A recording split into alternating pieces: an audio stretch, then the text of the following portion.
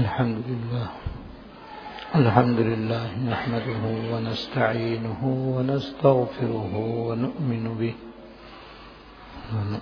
به ونتوكل عليه ونعوذ بالله من شرور أنفسنا ومن سيئات أعمالنا من يهده الله فلا مضل له ومن يضلله فلا هادي له وأشهد أن لا إله إلا الله وحده لا شريك له وأشهد أن سيدنا ونبينا ومولانا محمدا عبده ورسوله صلى الله تعالى عليه وعلى آله وأصحابه وبارك وسلم تسليما كثيرا أما بعد فأعوذ بالله من الشيطان الرجيم بسم الله الرحمن الرحيم يا أيها الذين آمنوا إذا ضربتم في سبيل الله فتبينوا ولا تقولوا لمن ألقى إليكم السلام لست مؤمنا تبتغون عرض الحياة الدنيا فعند الله مغانم كثيرة كذلك كنتم من قبل فمن الله عليكم فتبينوا إن الله كان بما تعملون خبيرا صدق الله العظيم. میرے قابل احترام بزرگ، یہ آیات جو میں نے تلاوت کی ہیں سورہ نساء کی ہیں. ان میں اللہ جل شانہ نے ہمیں 3 باتوں کی تلقین فرمائی ہے جن پر عمل کرنے سے ہماری دنیا اور آخرت سدھر سکتی ہے اور سنور سکتی ہے اور کامیاب ہو سکتی ہے. ان باتوں کو بیان کرنے سے پہلے میں اس آیت کا شان نزول اور پس منظر عرض کر دوں تو اس کی روشنی میں ان باتوں کا سمجھنا انشاءاللہ تعالی آسان ہوگا. ایک واقعہ تو یہ ہے کہ حضور علیہ السلام کے زمانے میں صحابہ کرام کی ایک جماعت جہاد کرنے کے لیے جا رہی تھی. راستے میں ان کو کسی پہاڑ کے دامن میں ایک چرواہا ملا جو بکریاں چرا رہا تھا. جب اس چرواہے نے ان کو آتا ہوا دیکھا تو اس نے ان کو دیکھ کر کلمہ پڑھا اور ان کو سلام کیا اور اپنے مسلمان ہونے کا اظہار کیا. تو یہ سمجھے کہ یہ ہم سے ڈر کر سلام کر رہا ہے اور اپنا مسلمان ہونا ظاہر کر رہا ہے. انہوں نے اسے قتل کر دیا اور اس کی بکریاں لے کر حضور خدمت میں حاضر ہو گئے. دوسرا واقعہ بھی اسی سے ملتا جلتا ہے کہ صحابہ کرام کا ایک لشکر جہاد میں جا رہا تھا. جب وہ ایک بستی قریب پہنچے تو اس بستی کے لوگ ڈر کر بھاگ گئے. جس بعض مرتبہ دشمن کے آنے پر آدمی ڈر کے بھاگ جاتا ہے، تو سب لوگ بھاگ گئے. اس بستی میں ایک مسلمان بھی تھا. ظاہر ہے اسے تو بھاگنے کی ضرورت ہی نہیں تھی، اور وہ اس بات سے مطمئن تھے کہ الحمدللہ میں تو مسلمان ہوں، مجھے تو کوئی قتل کرے گا نہیں. لہذا وہ بستی سے باہر آئے کہ یہ سب مسلمان ہیں اور میں بھی مسلمان ہوں، اور وہ کلمہ پڑھتے ہوئے ان کے سامنے گئے. تو جیسے یہ سامنے گئے تو مسلمانوں کے اس لشکر میں سے اسامہ بن زید رضی اللہ تعالیٰ آگے بڑھے اور انہوں نے اس پر حملہ کیا اور اسے قتل کر دیا. ان کے ساتھیوں نے بھی کہا کہ بھئی آپ نے انہیں کیوں قتل کر دیا، یہ تو کلمہ پڑھ رہے تھے. اور کہا کہ وہ تو ہم سے ڈر کر پڑھ رہے تھے. اور پھر ان کی بکریاں بھی انہوں نے پکڑ لی اور پھر حضور خدمت میں لے آئے. تیسرا واقعہ بھی اسی طرح کا ملتا جلتا ہے. ایک واقعے میں تو آپ نے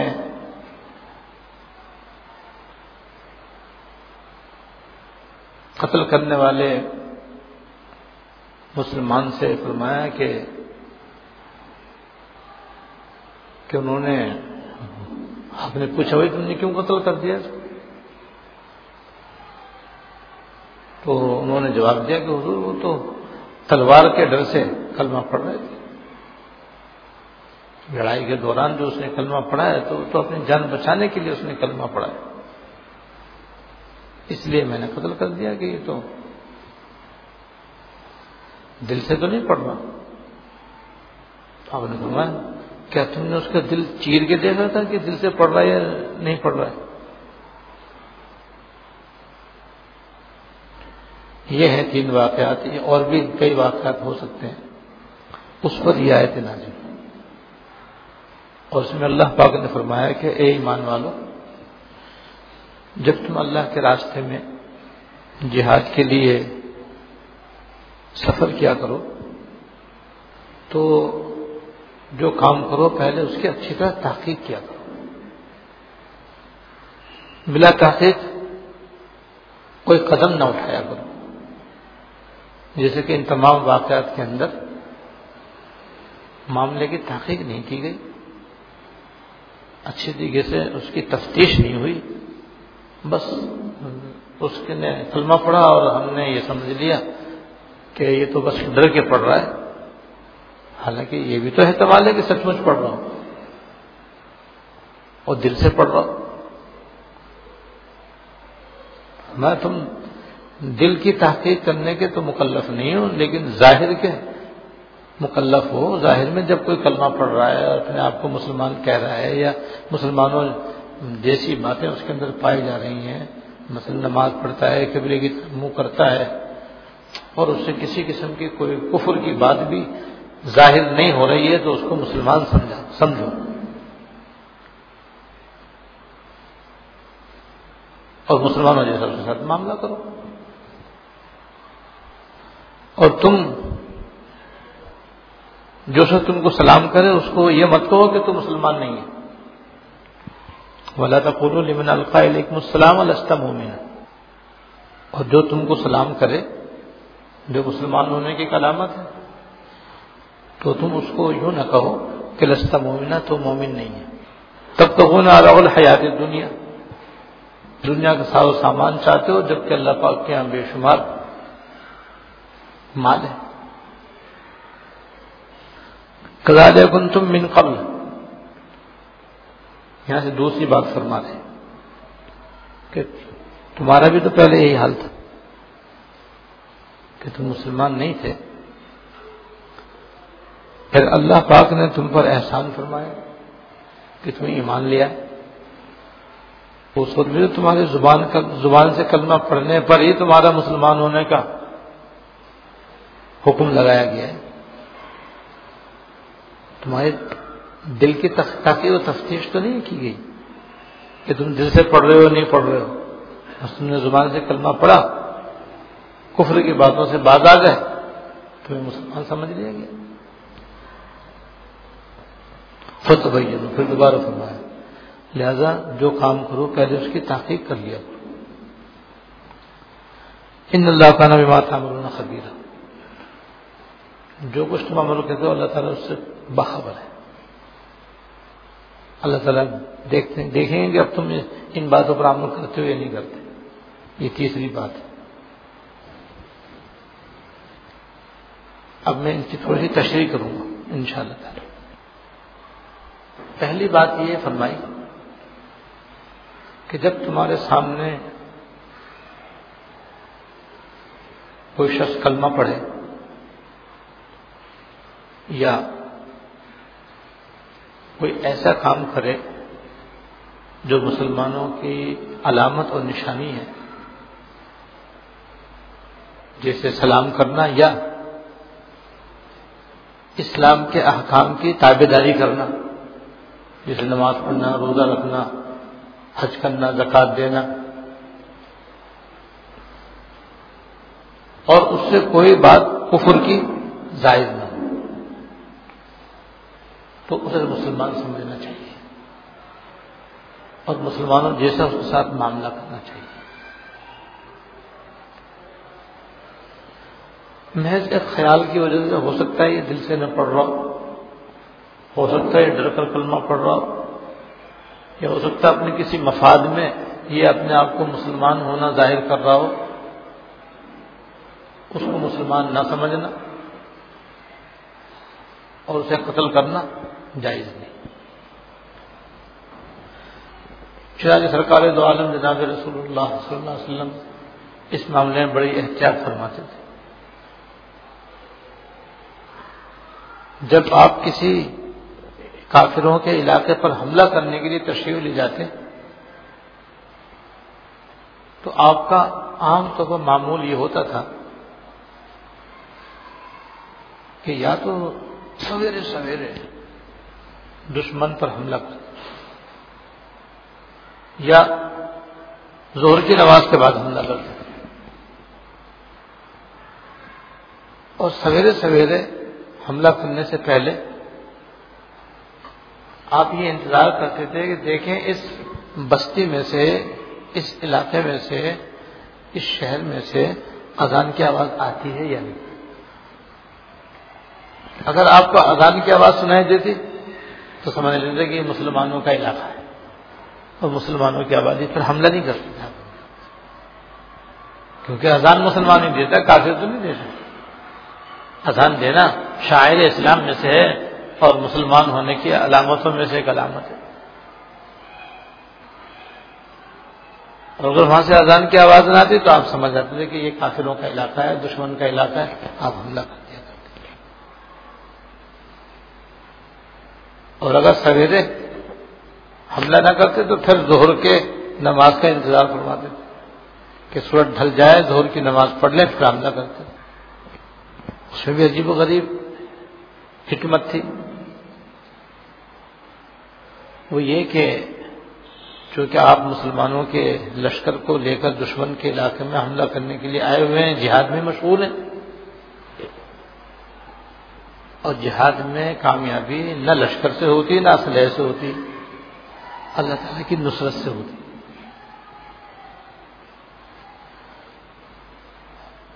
آپ مدینہ منورہ میں جو مسلمان رہ جاتے تھے تو وہ نمازوں کے بعد مسلمانوں کے لشکر کے فتح و نصرت کے لیے دعائیں کرتے تھے.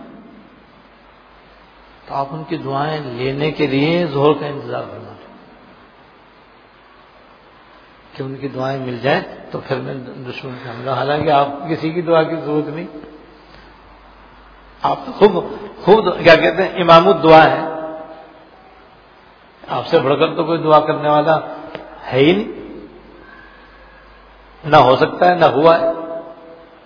لیکن پھر بھی آپ ان مسلمانوں کی دعا لینے کے لیے جو ظہر کی نماز کے بعد لشکر اسلام کی کامیابی کے لیے، فتح کے لیے دعائیں کرتے تھے، ان کی دعاؤں کا انتظار کرتے تھے کہ جب زوال ہو جائے گا، ظہر کی نماز ہو جائے گی، وہ دعا کریں گے، پھر ہم آگے بڑھیں گے۔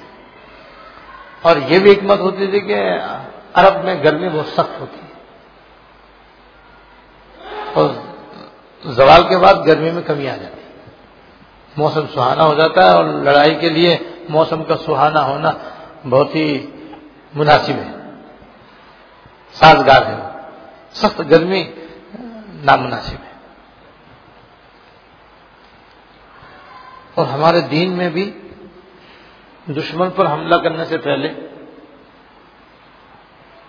یہ تعلیم ہے کہ اگر مقابلے میں کافر وہ ہیں جن کو ابھی تک اسلام کی دعوت نہیں ملی اور ان کو اسلام کی تعلیم نہیں پہنچی،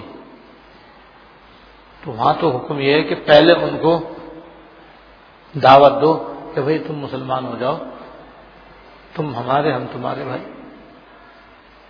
کوئی ہماری لڑائی نہیں تمہارے سے۔ اور اگر ان کو پہلے اسلام کی دعوت پہنچ چکی ہے تب بھی مستحب یہ ہے کہ پہلے ان سے کہو کہ بھئی تم مسلمان ہو جاؤ، ہم سے تمہیں لڑنے کی کوئی ضرورت نہیں، تم ہمارے بھائی، ہم تمہارے بھائی، جو ہمارے حقوق ہوئے تمہارے حقوق، جس طرح ہم اپنی جان مال عزت آبرو کی حفاظت کریں گے تمہاری بھی حفاظت کریں گے، ہم جو ہمارے حقوق ہیں وہ تمہارے بھی ہوں گے۔ اگر وہ قبول کر لیں تو لڑنے کی ضرورت نہیں، اگر وہ قبول نہ کریں تو پھر ان سے یہ کہو کہ اچھا بھائی ایسا ہے، تم کافر ہی رہو، اپنے مذہب پر ہی رہو، ہم تمہیں زبردستی مسلمان ہونے کے لیے نہیں کہتے، لیکن پھر تم جزیہ دو۔ جزیہ ہوتا ہے اپنی جان کی حفاظت کے ٹیکس کو، اپنی جان کی حفاظت کا ہمیں ٹیکس دو، اس ٹیکس سے ہم پھر تمہاری حفاظت کریں گے اور تمہاری عزت آبرو کی حفاظت کریں گے۔ اسی وقت تم ہمارے ماتحت ہو کر کے رہو، جس طرح ہم اپنے جان مال عزت آبرو کی حفاظت کریں گے تمہاری بھی حفاظت کریں گے۔ دوسری مرتبہ میں یہ حکم ہے اگر وہ کلمہ پڑھنے پر بھی تیار نہ ہو، جزیہ دینے میں بھی تیار نہ ہو، تو پھر تیسرے نمبر پہ حکم ہے کہ اچھا بھائی اب ہمارے تمہارے درمیان تلوار فیصلہ کرے، تم جیتے ہمارے یا ہم جیتے تمہارے، اب تلوار تمہارے ہمارے درمیان فیصلہ کرے، یعنی لڑنے کے لیے تیار ہو جاؤ۔ تو یہ تعلیم ہے، یہ نہیں کہ بس اچانک جا کے حملہ کر دو، ایسا نہیں۔ تو ان سب واقعات سے ہماری معاشرت کا ایک اصول اللہ پاک نے ہمیشہ کے لیے ہمیں تلقین فرما دیا کہ جب تمہارے سامنے کوئی معاملہ آئے تو بلا تحقیق کچھ نہ کرو،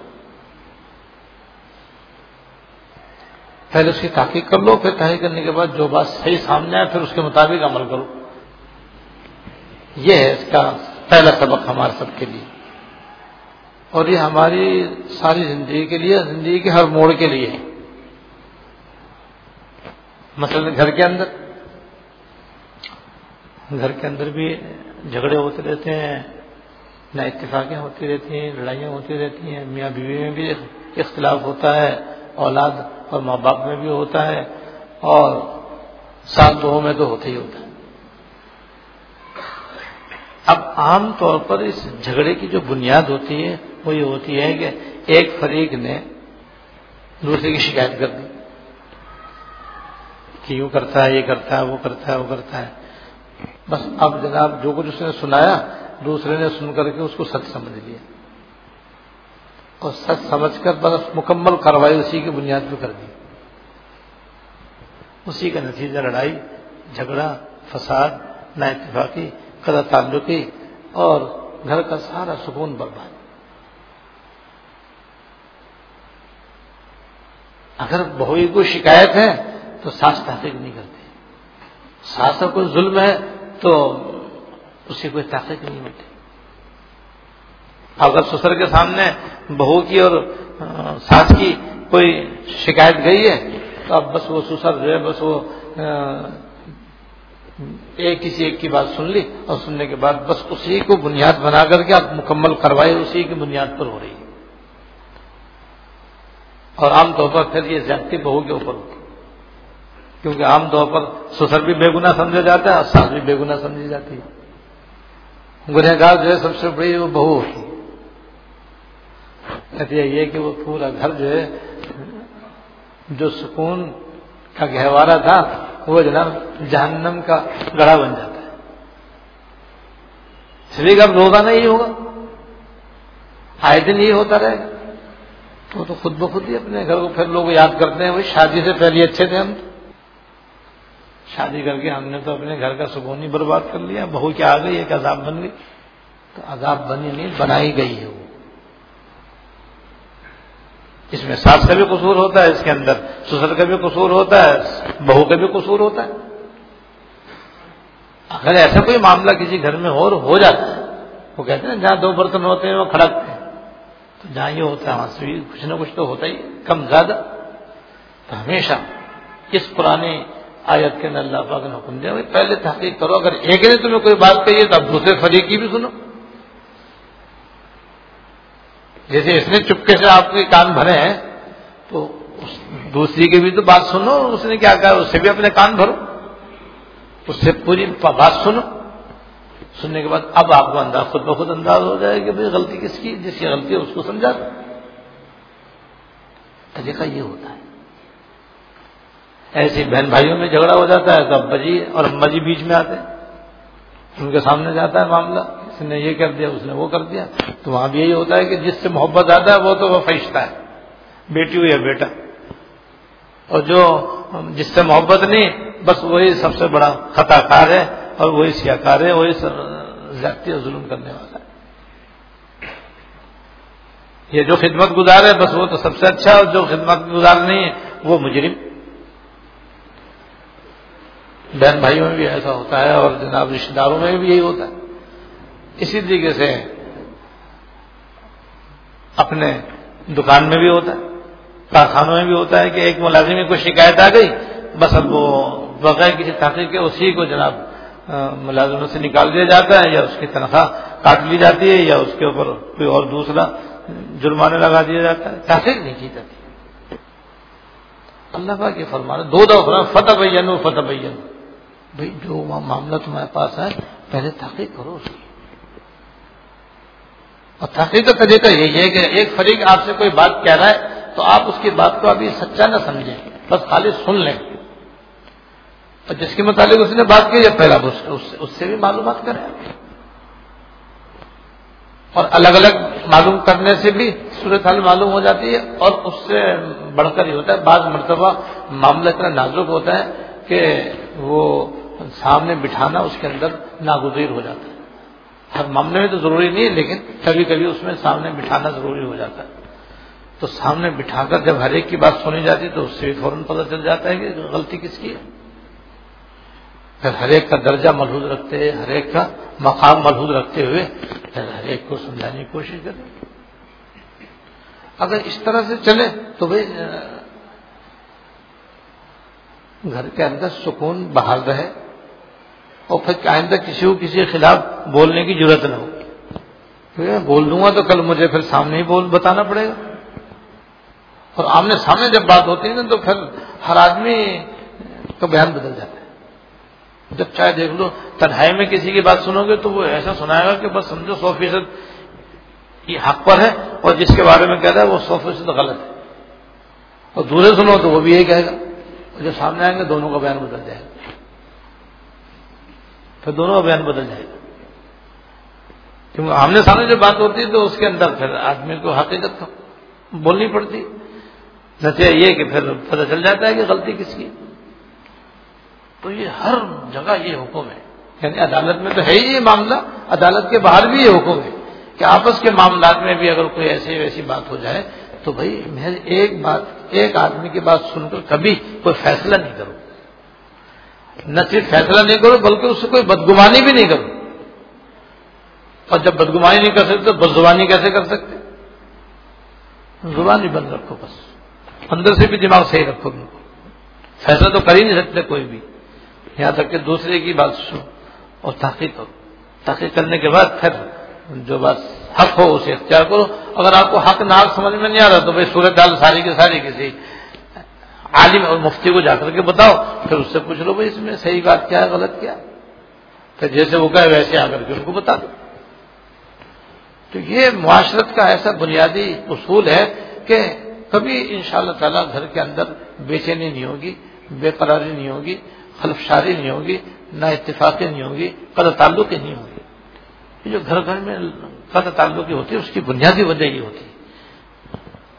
ایک تو اللہ پاک نے یہ تعلیم اس آیت کے اندر ہمارے لیے دی ہے. دوسری بات یہ فرمائی کہ دیکھو ہم کسی آدمی کے مسلمان ہونے کے لیے بس ظاہر کے پابند ہیں اور مکلف ہیں کہ ظاہر میں اگر وہ مسلمان ہے اور مسلمانوں جیسے کام کر رہا ہے, قبلے کی طرف منہ کر کے نماز پڑھتا ہے, تو تم اسے مسلمان سمجھو. ہاں شرط یہ ہے کہ کوئی اور کفر اس سے ظاہر نہ ہو رہا ہو. جیسے ہمارے زمانے میں قادیانی ہے, اب یہ بھی تو کلمہ پڑھتے ہیں, یہ بھی تو نماز پڑھتے ہیں, روزے رکھتے ہیں, تلاوت کرتے ہیں اور ہمارا جیسا کلمہ پڑھتے ہیں, لیکن ساتھ ساتھ ختم نبوت کا انکار کرتے ہیں. اور ختم نبوت حضور کی قرآن شریف سے ثابت اور احادیث صحیحہ متواتر سے ثابت. اس کا منکر کافر. تو وہ سارا کام مسلمانوں جیسے کرتے ہیں, لیکن ایک بات سے انکار کرتے ہیں کہ بس حضور آخری نبی نہیں ہے, آپ کے بعد بھی نبی آ سکتا ہے, اس لیے غلام احمد پرویز کو اپنا نبی مانتے ہیں اور وہ بھی نبوت کا دعویٰ کرتا ہے. بس ایک اس وجہ سے یہ کافر ہے. تو سب کچھ مسلمانوں کا کام کرے, لیکن ایک بات بھی کفری کرے گا تو وہ مسلمان نہیں رہے گا.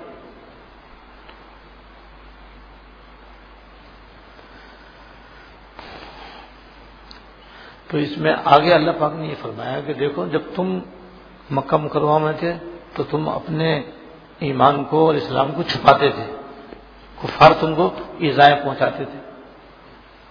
تمہیں تو اللہ پاک نے مدینہ منورہ پہنچا دیا, وہاں تم نے برملا اپنے مسلمان ہونے کا اظہار کر دیا اور کوئی تمہیں اس میں کوئی تکلیف نہیں.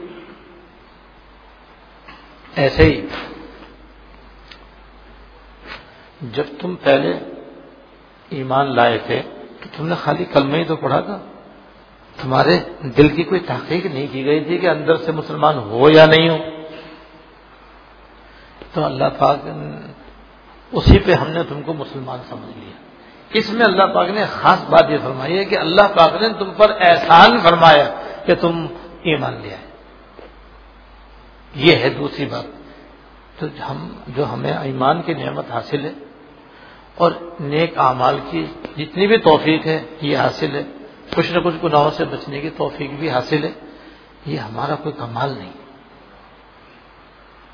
کوشش کو اپنا کمال نہیں سمجھے, یہ تو محض اللہ تعالیٰ کا احسان ہے اور اللہ تعالیٰ کا فضل خاص ہے اور ان کی خاص عنایت ہے جس سے ہم صاحب ایمان بھی ہیں اور کچھ صاحب اعمال بھی ہیں. یہ ہے دوسری تعلیم اللہ. لہذا کوئی شخص اگر کسی سے کوئی اچھا کام ہو رہا ہے تو اس کی وجہ سے اپنے کو کچھ سمجھے نہیں, یعنی ناز نہیں کرے کہ میں تو بڑا پکا مسلمان ہوں, یا میں تو بڑا عابد و زاہد ہوں اور میں تو یہ نیک کام کرتا ہوں اور میں یہ نیک کام کرتا ہوں, میں یہ بھی کرتا ہوں اور وہ بھی کرتا ہوں اور اتنا صدقہ کرتا ہوں, اتنی خیرات کرتا ہوں, اتنے اچھے اچھے کام کرتا ہوں. تو بھئی یہ تمہارا کیا کمال ہے؟ اگر اللہ پاک نہ چاہتے تو تمہارے جیسے ہزاروں نہیں لاکھوں بھی تو دنیا کے اندر انسان بچتے ہیں جو کافر کہلاتے ہیں. تم سے زیادہ وہ عقل مند ہے, تم سے زیادہ وہ ہوشیار ہے, تم سے زیادہ وہ مالدار ہے, تم سے زیادہ وہ صحت مند ہے, پھر وہ کیوں نہیں مسلمان ہوئے؟ اس لیے نہیں ہوئے کہ ان پر اللہ تعالیٰ کا فضل نہیں ہوا. اللہ پاک نے زمین و آسمان کے پیدا کرنے سے پہلے فیصلہ کرتے تھے کہ کتنے آدمی اور کون کون سے آدمی جنت میں جائیں گے, کتنے آدمی اور کون کون سے آدمی دوزخ میں جائیں گے. فریق فی الجنہ و فریق فی السعیر, ایک جماعت جنت میں جائے گی, ایک فریق جہنم میں جائے گا. دو جماعتیں ہوں گی, ایک جنتی ایک جہنمی. حضرت آدم علیہ السلام کے بھی واقعے میں لکھا ہے, حدیث میں آیا ہے کہ جب اللہ پاک نے حضرت آدم علیہ السلام کو پیدا فرمایا تو پھر ان کے پشت پر اللہ پاک نے ہاتھ پھیرا اور ان کی پشت سے جو انسان پیدا ہونے والے تھے وہ نکالے اور وہ سارے کے سارے نورانی چہرے والے تھے. حضرت آدم علیہ السلام نے پوچھا یا اللہ یہ کون ہے؟ فرمایا یہ تمہاری اولاد ہے اور یہ جنت کے لیے ہے, یہ جنت میں جائیں گے. پھر دوبارہ ہاتھ پھیرا, ہاتھ پھیرنے کے بعد پھر ان کے جسم سے ان کی اولاد نکلی جو کالے رنگ کی تھی, سیاہ بھی. حضرت علیہ السلام نے پوچھا پروردگار یہ کون ہے؟ اور یہ بھی تمہاری اولاد ہے, اس کو میں نے دوزخ کے لیے پیدا کیا. تو یہ تو اللہ تعالیٰ کا احسان ہے کہ ہمیں ایمان دے کر کے اللہ پاک نے نورانی چہرے والی اولاد میں رکھا ہے. اسی طرح جو نیک اعمال ہو رہے ہیں یہ بھی انہی کے فضل ہے. وہ چاہتے تو ہمیں دوسرے فریق میں کر دیتے, دوسری جماعت میں کر دیتے, ہم کیا کر لیتے ہیں نہیں دنیا میں ہزاروں لاکھوں کروڑوں. اسی طرح ایک واقعہ اس میں لکھا ہے کہ جب حضرت آدم علیہ السلام نے اپنی اولاد کو دیکھا سب کے چہرے دمک رہے ہیں, چمک رہے ہیں اور ان کے اوپر ایمان کا نور چمک رہا ہے.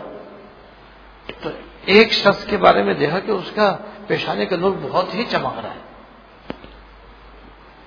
تو حضرت آدم علیہ السلام نے جبرائیل امین سے پوچھا کہ نہیں, اللہ پاک سے پوچھا کہ یہ کون ہے؟ فرمایا تمہارا بیٹا داؤد ہے, حضرت داؤد علیہ السلام ہے. تو پوچھے پروردگار ان کی عمر کیا ہے؟ فرمایا بھائی ان کی عمر 60 سال ہے. حضرت آدم علیہ السلام کی عمر تھی 1000 سال. تو حضرت آدم علیہ السلام نے محبت میں عرض کیا پروردگار میری عمر میں سے 40 سال آپ اس کو دے دیجیے. اب ان کی 960 سال رہ گئی. اس میں دنیا میں آ گئے اور پھر جب 940 سال ہو گئی عمر, 960 سال ہوئی تو حضرت ملک الموت تشریف لے آئے. حضرت صاحب سے چلیے کیا ابھی تو 40 سال باقی؟ کیا حضرت آپ نے اپنے بیٹے داؤد علیہ السلام کو دیے تھے 40 سال, کہاں دیے تھے؟ حضرت علیہ السلام نے انکار کر دیا کہ میں نے تو کوئی 40 سال نہیں دیے. یہ سب بھول کر انہوں نے انکار کیا. تو حدیث میں آیا کہ حضرت آدم علیہ السلام بھول گئے, ان کے اولاد بھی بھولتی, جیسے ان کے والد بھول گئے اور بھول کر انہوں نے کہا کہ میں نے تو نہیں دیے جناب, ایسے اب ان کے اولاد میں بھول کی بیماری ہے. تو یہ وہاں کا اثر ہے. تو میں یہ کہا تھا کہ پہلے ہی سے اللہ پاک نے اپنی حکمت سے اپنی مشیت سے کچھ کو جنت کے لیے پیدا فرمایا, کچھ کو دوزخ کے لیے پیدا فرمایا. تو اگر ہمارے پاس ایمان ہے تو یہ بھی تو ان کا احسان ہے. کتنا بڑا انعام ہے. لہذا نہ ایمان پہ ناز کرے نہ اعمال پہ ناز کرے گا, بس شکر ادا کرے. بس ایسے جو بھی نیک کام ہو جائے بس اللہ تعالیٰ کا شکر ادا کرتا ہے کہ اللہ آپ کا فضل ہے, آپ کی توفیق ہے, آپ نے مجھے توفیق دے دی. اپنے کو بڑا نہیں سمجھے, اپنے کو کچھ سمجھے نہیں کہ میں نیک آدمی ہوں, میں بہت سخی آدمی ہوں, میں بہت اللہ والا آدمی ہوں, میں ایسا ہوں ایسا ہوں, میں تہجد پڑھتا ہوں, میرے برابر کون؟ تو یہ تو تکبر ہے. تو تکبر نے شیطان کو برباد کر دیا. تکبر شیطان کے بارے میں ہے کہ اس نے 8 لاکھ سال تک عبادت کی تھی. اندازوں کو شیطان نے 8 لاکھ سال تک اللہ تعالیٰ کی عبادت کی, اور زمین و آسمان میں ایک بالش جگہ ایسی نہیں جہاں اس نے سجدہ نہ کیا ہو. زمین و آسمان کتنا لمبا چوڑا ہے, ایک بالش جگہ ایسی نہیں جہاں اس نے سجدہ نہ کیا ہو. تکبر کی وجہ سے مارا گیا. دو باتیں ہو گئی. تیسری بات آخر ہے کہ ان اللہ بما تعملون خبیر, جو کچھ تم عمل کرتے ہو اللہ تعالیٰ اس سے باخبر ہے. لہذا اللہ تعالیٰ تمہیں یہ حکم دے کر کے دیں کون کون اس پہ عمل کرتا ہے, کون کون اس پہ عمل نہیں کرتا ہے. اس میں اللہ پاک نے ایک مراقبے کی طرف اشارہ فرمایا ہے. تمہارے اندر جو عمل کرنے میں کمی ہے, وہ کوتاہی ہے, جو تم کو معلوم ہے, اس کوتاہی کا علاج یہ ہے کہ تم ہمارا استحضار کرنے کا مراقبہ کرو. مراقبہ کہتے ہیں غور و فکر کرنے کو. لہذا تھوڑی دیر تنہائی میں بیٹھو اور ذہن میں جو خیالات بسے ہوئے ہیں ان کو ذہن سے نکالو, اور نکال کر کے اس بات کو اپنے ذہن میں جماؤ کہ اللہ پاک مجھے دیکھ رہے ہیں, میں ان کے سامنے بیٹھا ہوں. بس یہ تصور اپنے ذہن میں جماؤ, جو کچھ میں کر رہا ہوں اللہ پاک مجھے دیکھ رہے ہیں. اسی بات کو سوچتے رہو, بیچ میں دو کے خیالات بھی آتے رہیں گے, ان کو ہٹاتے رہو, ہٹا کے اسی بات کو اپنے ذہن میں بٹھانے کا اہتمام کرو. بس روزانہ جب آپ 5-10 منٹ اس بات کا مراقبہ کریں گے اور اس ذہن کے اندر اس بات کو بٹھائیں گے کہ میں اللہ تعالیٰ کے سامنے ہوں, اللہ تعالیٰ مجھے دیکھ رہے ہیں, ان کو میری پل پل کی خبر ہے, میرے ایک ایک عمل کو وہ دیکھ رہے ہیں اور جانچ رہے ہیں میں کیا کر رہا ہوں. تو یہ مراقبہ ایسا بہترین عمل ہے, اور یوں سمجھو کہ یہ عمل کی زندگی پہ چلانے کی چابی ہے کہ بس یہ 10 منٹ کا مراقبہ اگر ہم روزانہ کریں گے تو بس 24 گھنٹے کے لیے چابی بھر جائے گی. جیسے چابی والی گھڑی 24 گھنٹے میں ایک دفعہ بھرنے سے چلتی رہتی ہے, بس پھر یہ مراقبہ آہستہ آہستہ جب جم جائے گا نا, شروع میں تو ہمارے کچھ نہیں پتہ ہی نہیں چلے گا کچھ بھی. کچھ دنوں کے بعد جب باقاعدہ ہم اس مراقبہ کو کریں گے تو پھر ہمیں زندگی کے ہر موڑ پر یہ بات سامنے آنے لگے گی, اللہ پاک دیکھ رہے ہیں, میں جو کچھ کہہ رہا ہوں جو کچھ کر رہا ہوں اللہ تعالیٰ کے سامنے ہوں. بس پھر کوئی غلط کام نہیں ہوگا, پھر کسی بھی زیادتی نہیں ہوگی, کسی کے ہاتھ ناانصافی نہیں ہوگی, کسی کی حق تلفی نہیں ہوگی, کسی پہ ظلم نہیں ہوگا, کسی کا حق نہیں مارا جائے گا, حق ادا کرنے کی فکر پیدا ہو جائے گی. کسی کے ساتھ غلطی ہو جائے گی تو معافی مانگنے کو دل چاہے گا, اور جناب زندگی عمل کے پٹری پہ چل پڑے گی. ابھی تو اتری ہوئی ہے نا گاڑی, عمل کی پٹری سے اتری ہوئی ہے, پھر چڑھ بھی جائے گی اور چل بھی جائے گی انشاءاللہ تعالی. یہ 3 باتیں ہیں. اب دعا کرو اللہ تعالیٰ ہم سب کو عمل کی توفیق عطا فرمائے. اللهم لك الحمد لا نحصي ثناء عليك انت كما اثنيت على نفسك. اللهم لك الحمد لا نحصي ثناء عليك انت كما اثنيت على نفسك. اللهم صل على سيدنا مولانا محمد وعلى ال سيدنا مولانا محمد. ربنا ظلمنا انفسنا وان لم تغفر لنا وترحمنا لنكونن من الخاسرين. ربنا ظلمنا انفسنا وان لم تغفر لنا وترحمنا لنكونن من الخاسرين. ربنا هب لنا من ازواجنا وذرياتنا قرة اعين واجعلنا للمتقين اماما. اللهم اغفر لنا وارحمنا وعافنا واعف عنا یا ارحم الراحمین یا رب العالمین یا حی یا قیوم یا ذی الجلال والاکرام. ہم سب کے اگلے اور پچھلے چھوٹے اور بڑے خفی علانیہ ہر قسم کے گناہوں کو معاف فرما. یا اللہ ہمارے اگلے اور پچھلے چھوٹے اور بڑے خفی علانیہ ہر قسم کے گناہوں کو معاف فرما. یا اللہ ہم کو دنیا اور آخرت میں ہر لمحہ عافیت نصیب فرما. یا اللہ ہم سب کو دنیا اور آخرت میں ہر لمحہ عافیت نصیب فرما, دونوں جہاں میں. یا اللہ ہم کو سرخرو فرما, اپنی مرضیات پہ چلنے کی توفیق عطا فرما. یا اللہ یا اللہ یا اللہ ہم سب کو اپنی مرضیات پہ چلنے کی توفیق عطا فرما. اور اس آیت میں جو 3 باتیں بیان کی گئی ہیں یا اللہ اپنے فضل سے ہمیں ان پر عمل کرنے کی توفیق عطا فرما. یا اللہ ہمیں عمل کرنے کی توفیق عطا فرما. یا اللہ بلا شبہ آپ کا احسان اور انعام ہے اور آپ کا کرم ہے کہ آپ نے ہمیں ایمان عطا فرمایا, مسلمان گھرانے میں پیدا فرمایا. یا اللہ اور نیک کچھ نہ کچھ نیک کاموں کی بھی توفیق دی, کچھ گناہوں سے بچنے کی بھی توفیق دی. یا اللہ یہ سب آپ کا فضل ہے, ہمارا کوئی کمال نہیں ہے. یا اللہ اپنے اس فضل کو ہم پر ہماری اولاد و نسل پر کامل فرما دے. یا اللہ اپنے اس فضل کو کامل فرما اور دنیا سے ہمیں اس حال میں اٹھانا کہ ہمارا ایمان سلامت ہو. یا اللہ ایمان سلامت ہو اور آپ کے بندوں میں سے کسی کا کوئی حق ہمارے ذمہ باقی نہ ہو. یا اللہ دنیا سے اس حال میں اٹھانا کہ آپ کے بندوں میں سے کسی بندے کا کوئی حق ہمارے ذمہ واجب نہ ہو. یا اللہ اپنے حقوق بھی معاف فرمانا, اپنے بندوں کا بھی کوئی حق ہمارے ذمہ باقی نہ رکھنا. سلامتی ایمان, سلامتی اعضاء, سلامتی ہوا کے ساتھ دنیا سے اٹھانا. اخیر دم تک یا اللہ ہر معذوری سے، مجبوری سے، لاچاری، بے کسی اور بے بسی سے محفوظ رکھنا یا اللہ، مرتے دم تک ہر معذوری، مجبوری، لاچاری، بے کسی، بے بسی سے محفوظ رکھنا ہم کو، ہماری اولاد و نسل کو تازندگی غیب سے بلا مشقت و بغیر پریشانی کی خوب حلال و طیب روزی عطا فرما، خوب حلال و طیب روزی عطا فرما یا ارحم الراحمین۔ دین کی سمجھ عطا فرما، آخرت کی فکر عطا فرما، دین کی سمجھ عطا فرما، آخرت کی فکر عطا فرما۔ ہم سب کی تمام نیک حاجتیں پوری فرما، ہماری ہمارے گھر والوں کی ساری بیماریاں اور پریشانیاں دور فرما یا اللہ، ساری بیماریاں پریشانیاں دور فرما یا اللہ یا اللہ یا اللہ۔ سرکار دو عالم صلی اللہ علیہ وسلم نے آپ سے دنیا اور آخرت کی جتنی بھلائیاں مانگی ہیں ساری عطا فرما، ساری عطا فرما، اور جن چیزوں سے پناہ مانگی یا اللہ ان سب سے ہم کو پناہ کامل عطا فرما۔ ربنا تقبل منا انك انت السميع العليم وتب علينا انك انت التواب الرحيم صلى الله تعالى على النبي الكريم محمد وعلى اله وصحبه اجمعين آمين برحمتك يا الله۔